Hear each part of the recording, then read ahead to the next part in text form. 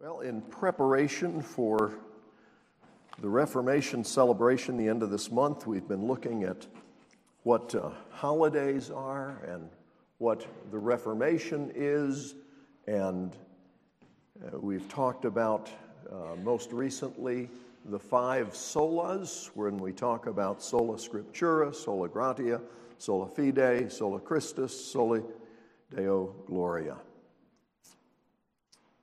In the midst of all this is the role of faith. Faith alone. And we looked at the fact that the faith that is spoken of there is a faith that manifests itself in good works. It's not just an intellectual belief. It is an obedient faith. The appeal that's made in the New Testament, both to the fact that it is by faith that we receive God's grace, and to the fact, and Paul makes that argument very clearly, but then James comes back and says, yeah, but it's a faith that is displayed in works. And that's not a contradiction, it's a clarification. It's a needed clarification. Both of them appeal to the life of one man, and that is Abraham. So we're going to go back into Genesis and pick up the study that we were doing before this month began our study of the Reformation. Okay? You've now had an intro. You're going to be doing research and reports and so forth, and we'll all be celebrating together at the end of the month. We're going to go back now and start back in Genesis, where we were in chapter 11, and we're going to read into the first part of chapter 12. Genesis chapter 11, beginning in verse 10. This is the account of Shem. 2 years after the flood, when Shem was 100 years old, he became the father of Arphaxad. And after he became the father of Arphaxad, Shem lived 500 years and had other sons and daughters. When Arphaxad had lived 35 years, he became the father of Shelah. And after he became the father of Shelah, Arphaxad lived 403 years and had other sons and daughters. When Shelah had lived 30 years, he became the father of Eber. And after he became the father of Eber, Shelah lived 403 years and had other sons and daughters. When Eber had lived 34 years, he became the father of Peleg. And after he became the father of Peleg, Eber lived 430 years and had other sons and daughters. When Peleg had lived 30 years, he became the father of Reu. And after he became the father of Reu, Peleg lived 209 years and had other sons and daughters. When Reu had lived 32 years, he became the father of Serug. And after he became the father of Serug, Reu lived 207 years and had other sons and daughters. When Serug had lived 30 years, he became the father of Nahor. And after he became the father of Nahor, Serug lived 200 years and had other sons and daughters. When Nahor had lived 29 years, he became the father of Terah. And after he became the father of Terah, Nahor lived 119 years and had other sons and daughters. After Terah had lived 70 years, he became the father of Abram, Nahor, and Haran. This is the account of Terah. Terah became the father of Abram, Nahor, and Haran became the father of Lot. While his father Terah was still alive, Haran died in Ur of the Chaldeans, in the land of his birth. Abram and Nahor both married. The name of Abram's wife was Sarai, and the name of Nahor's wife was Milcah. She was the daughter of Haran, the father of both Milcah and Iscah. Now, Sarai was barren. She had no children. Terah took his son Abram, his grandson Lot, son of Haran, and his daughter-in-law Sarai, the wife of his son Abram, and together they set out from Ur of the Chaldeans to go to Canaan. But when they came to Haran, they settled there. Terah lived 205 years, and he died in Haran. The Lord had said to Abram, "Leave your country, your people, and your father's household, and go to the land I will show you. I will make you into a great nation, and I will bless you. I will make your name great, and you will be a blessing. I will bless those who bless you, and whoever curses you, I will curse. and all peoples on earth will be blessed through you." So Abram left as the Lord had told him, and Lot went with him. Abram was 75 years old when he set out from Haran. He took his wife Sarai, his nephew Lot, all the possessions they had accumulated, and the people they had acquired in Haran, and they set out for the land of Canaan. And they arrived there. Abram traveled through the land as far as the site of the great tree in Moreh at Shechem. At that time, the Canaanites were living in the land. The Lord appeared to Abram and said, "To your offspring I will give this land." So he built an altar there to the Lord who had appeared to him. From there he went on toward the hills east of Bethel and pitched his tent, with Bethel on the west and Ai on the east. There he built an altar to the Lord and called on the name of the Lord. Then Abram set out and continued toward the Negev. May God add his blessing to this reading from his holy and inspired word. Now, we've made reference to the fact that, on the one hand, Paul makes it very clear we are justified before God on the basis of the grace that we receive through faith. We read last time from Ephesians 2, which talks about the fact that it is not a result of works, lest anyone should boast. We have no basis to come before God and say, "Look, I did this, and I did this, I did this." Does that make us okay? Does that clear the accounts? Because no one can, by good works, make up for our sin against God. Over and over, I use the illustration of vomiting into the soup. You can't fix it by adding other ingredients. We've just trashed the thing. And that's what we've all done with our lives. We can't blame somebody else. "Well, aren't some of my problems other people's fault?" Oh, yeah, definitely. But some of your problems are your fault. And you know that if you're honest with yourself. All of us have sinned and fallen short of the glory of God. So we can't fix it with good works. It is by grace which we receive by faith. Repent and believe the good news. But some people, because Satan is a judo expert, he will take whatever you get right and try and push you off course by going further in the direction you are headed.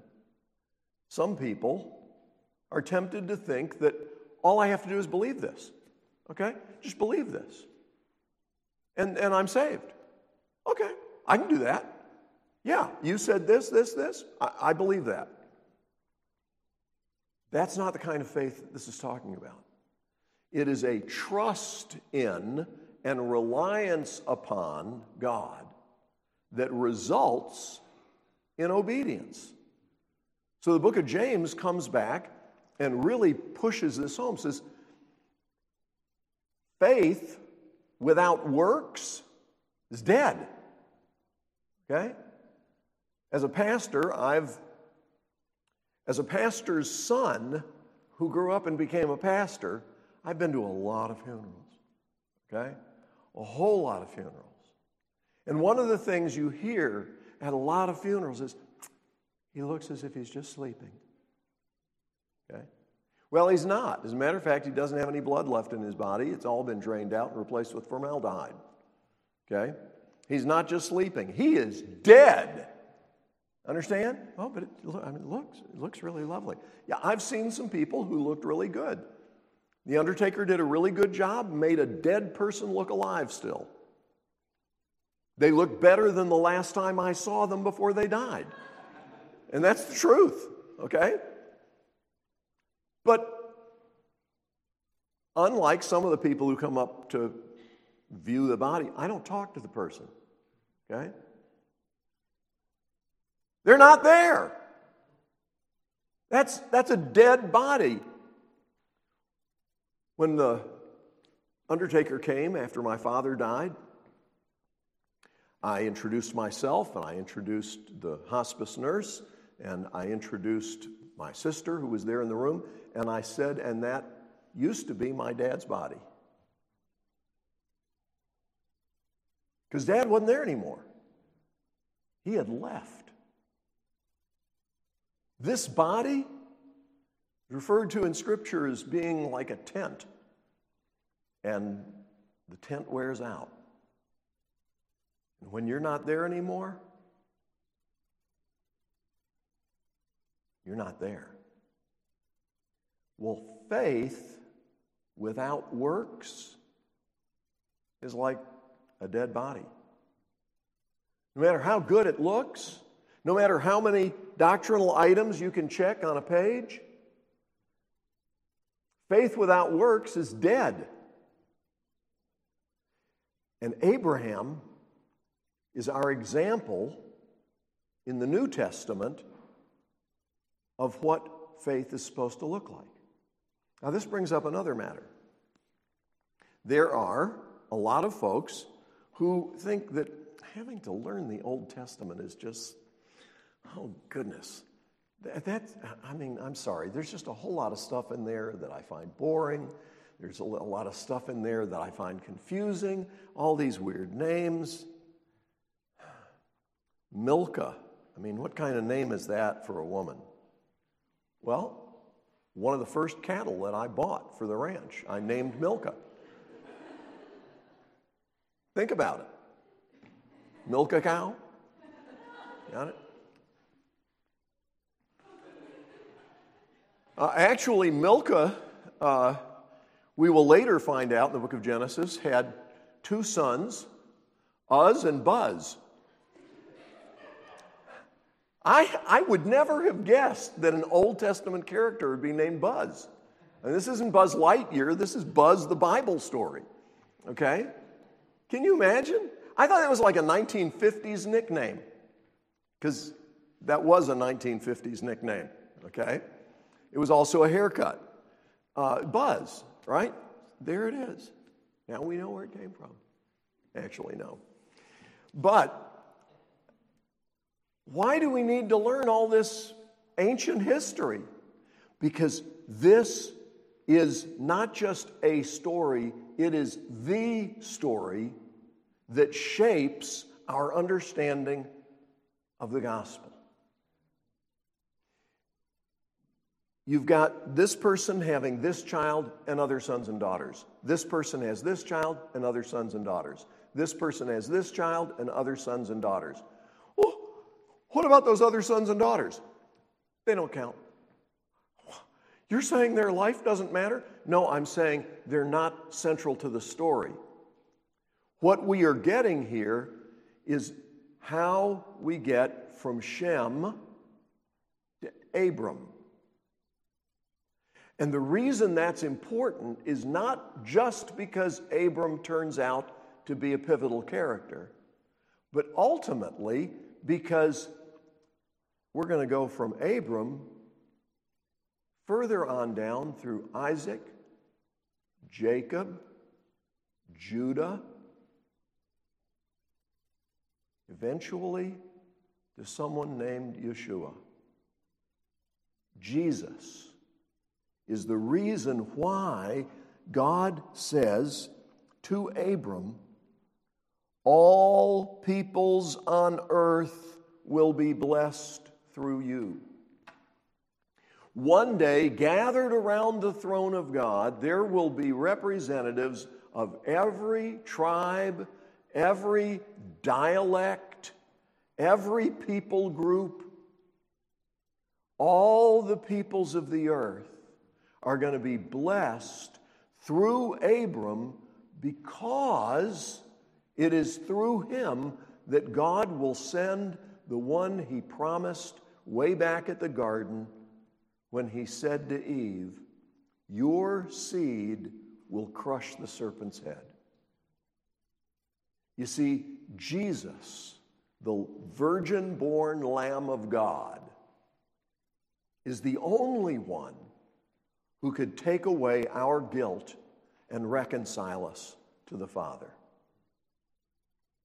And if you get the idea that God is angrily standing there, and his sweet son is saying, Father, wait, I'll go take care of this. And well, then you haven't read the book. For God so loved the world that he gave his only begotten Son. Jesus came in obedience to his loving Father. He prays in the garden, Father, if there's any other way, please let this cup pass from me. Nevertheless, not my will, but yours be done. All these distortions, all these lies that keep cropping up over and over and over and over, generation after generation, they're not new. They are ancient distortions of the fact, and the way you find out that they are distortions and lies is by studying this book.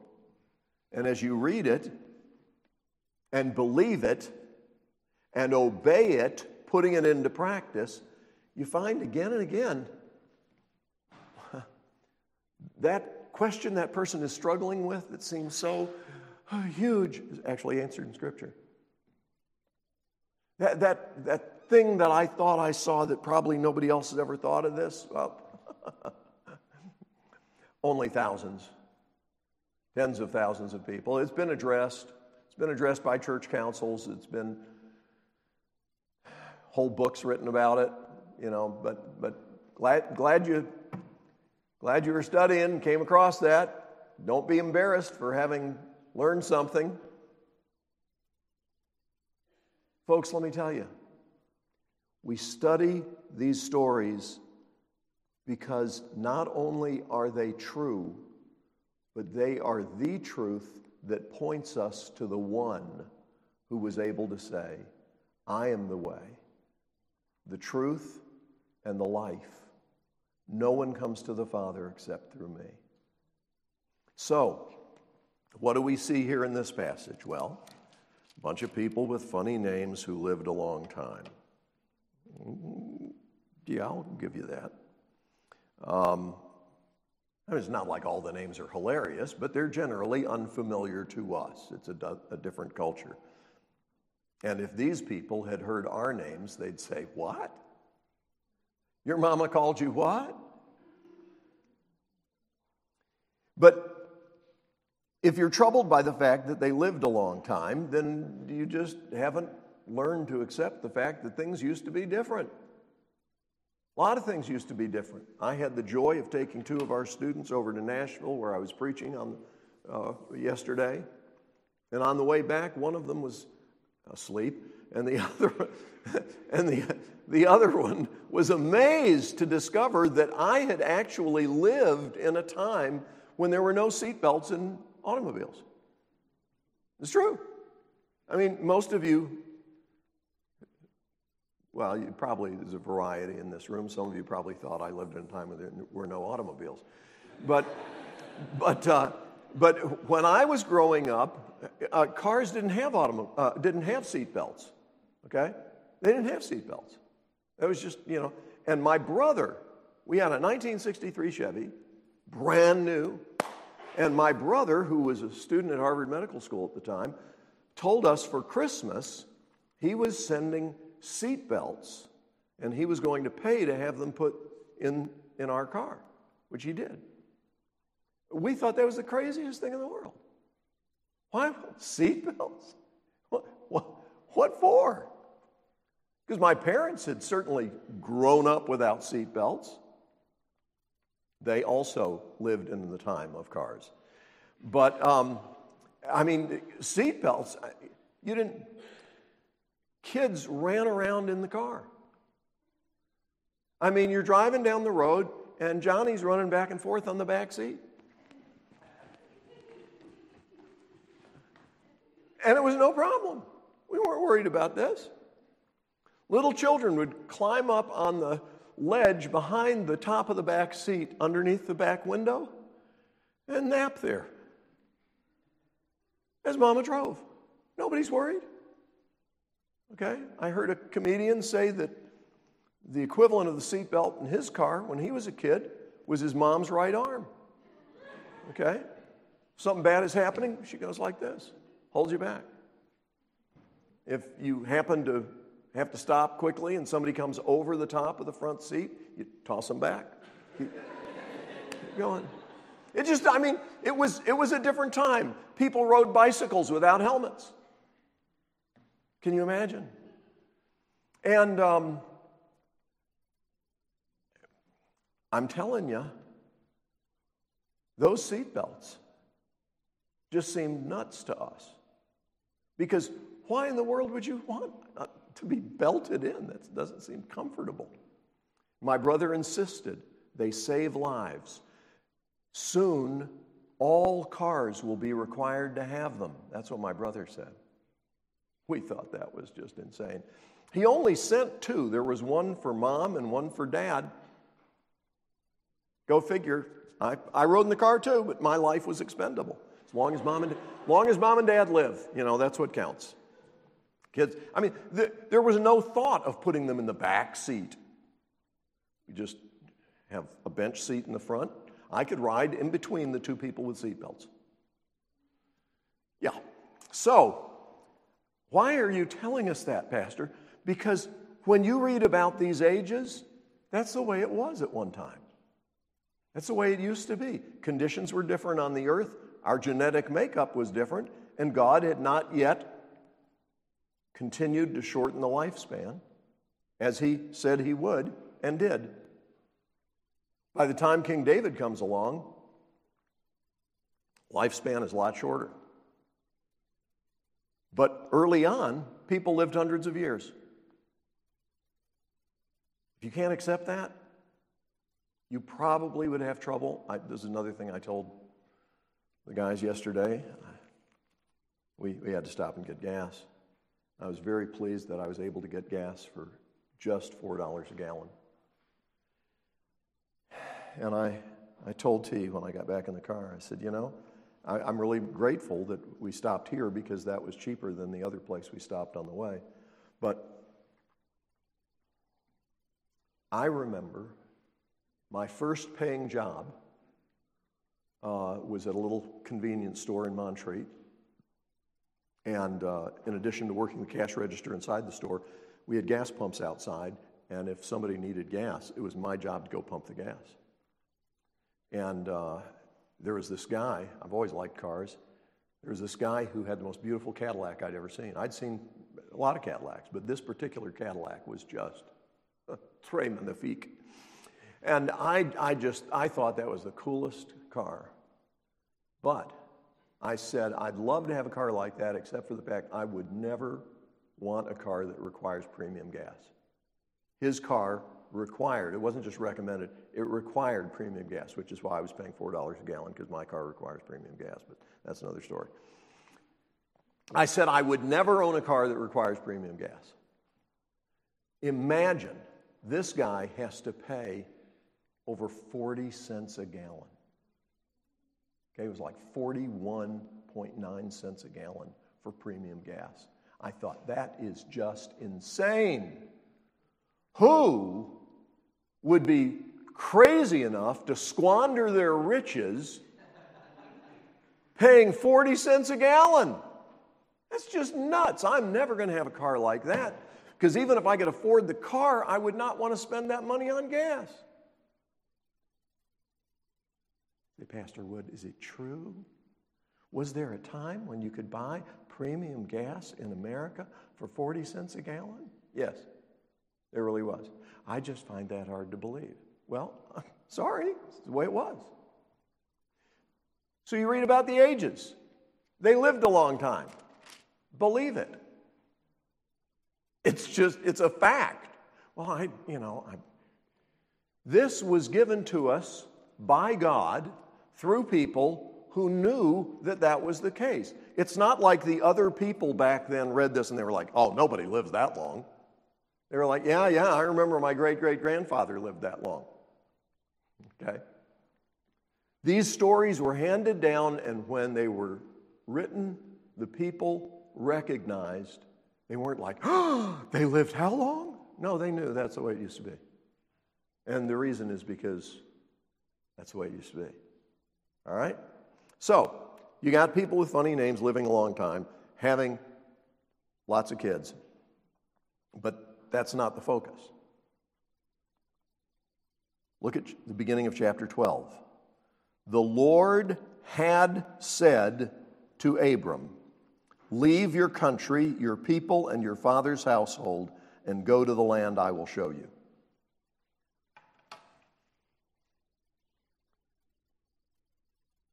Abram was in a major city. It was a great place to be, seemingly. But God had another plan for his life. And God said, "You are not to find your identity in this place that you're from. You are not to find your identity in who your relatives are. I have a plan for you, and I'm going to do great things with your life, and I'm calling you to leave the familiar and go to the unknown. I'm calling you to leave the comfortable and walk in obedience to me." And so what we see in the New Testament is reference to the fact that Abram went not knowing where he was going. I've known some wonderful Christians who have had to make that difficult decision as well. Didn't know what it was going to be like. Didn't know where they were going to end up. Didn't know how it was all going to work out. They just knew what God had told them to do. There's a sense in which we did that when we came here. We had never heard of Wares Valley until we were contacted about this property. I'd been praying for over 20 years that God would give us a place where we could have a children's home.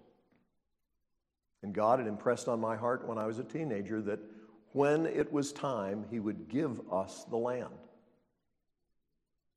On more than one occasion, my wife had asked me, "Don't you think maybe you ought to resign the pastorate and try and just raise money to buy some land?" We had stopped and looked at countless pieces of lands. We'd be driving along, we'd see some farm for sale, and we'd pull off and go in there and look, and, oh boy, that'd be great. Can you see how we could do this? And all kinds of ideas. But God had told me, "I'm going to give you the land, and then you'll know it's the time and the place."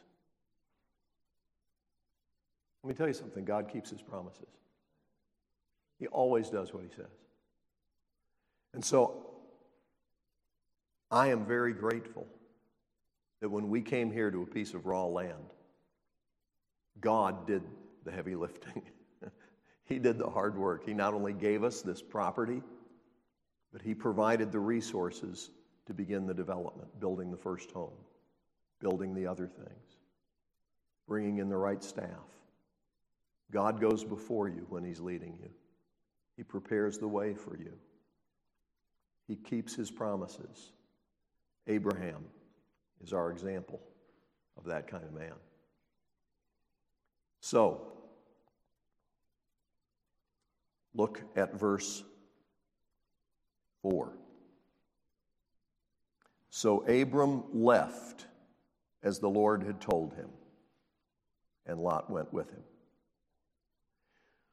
Were there any delays along the way? Yeah, when he left at first, the first time, his dad went with him.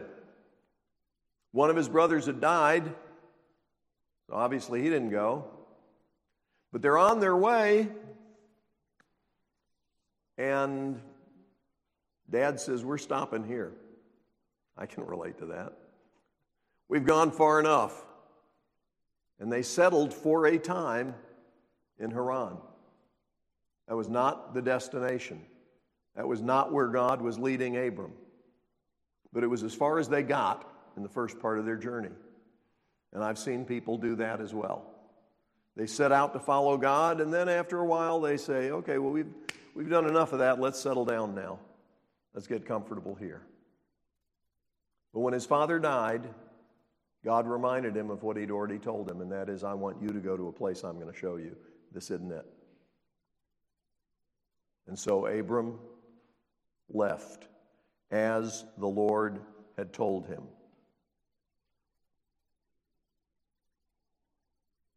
It's not just about the journey. It's not just about leaving. It's not just about going to a new place, trying new things. It's about obedience. It's about obedience. John chapter 3, take a look in closing. Because if you want to understand what faith is, there are a lot of places we could see it. But John chapter 3 is absolutely crucial.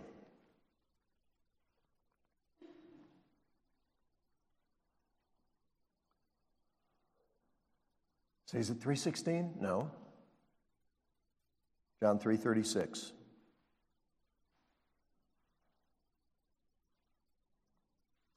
Whoever believes in the Son has eternal life, but whoever, this translation says, rejects the Son will not see life, for God's wrath remains on him.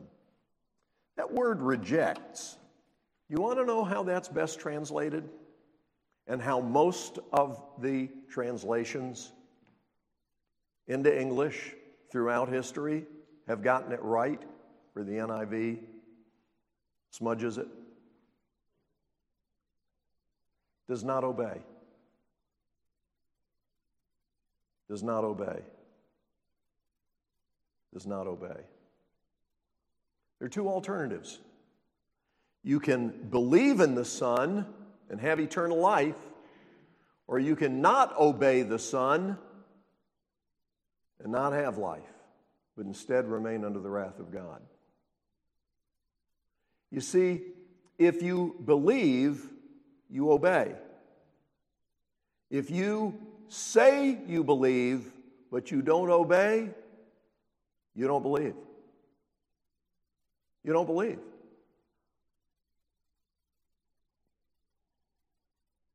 Where is your confidence? Where is your trust? Not in your obedience, but in Him. And if you trust in Him, you will obey. Why would I obey? Because I trust Him.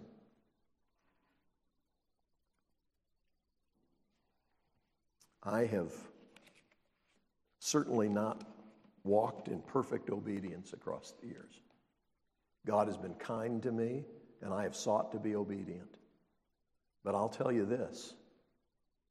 If God was looking at my history, my track record, which most people would look at and say, well, he's lived a really wonderful life. He's done good things. It's wonderful. If God knows all the details. And I've thrown up in the soup. You understand? So if God was looking and saying, okay, well, if you've never sinned, I'll let you into heaven, I'd go straight to hell. But God doesn't say that. He offered His Son as the perfect sacrifice to pay the penalty for my sin and for yours if you are trusting in Jesus. But we're not saved by our obedience. We're saved by Jesus, His obedience. We receive that by faith. And you can tell when a person has received it because they live a life of obedience. I hope you understand that, because I want you to trust Him. Because if you trust Him, you'll obey Him. Let's pray. Father, thank you so much for the truth of your word, for the example of Abram who became Abraham. Thank you that you are faithful and that you chose to miraculously give them laughter. Lord, help us as we study these lives to continue to look to Jesus, who is life itself, life everlasting. We pray in Jesus' name. Amen.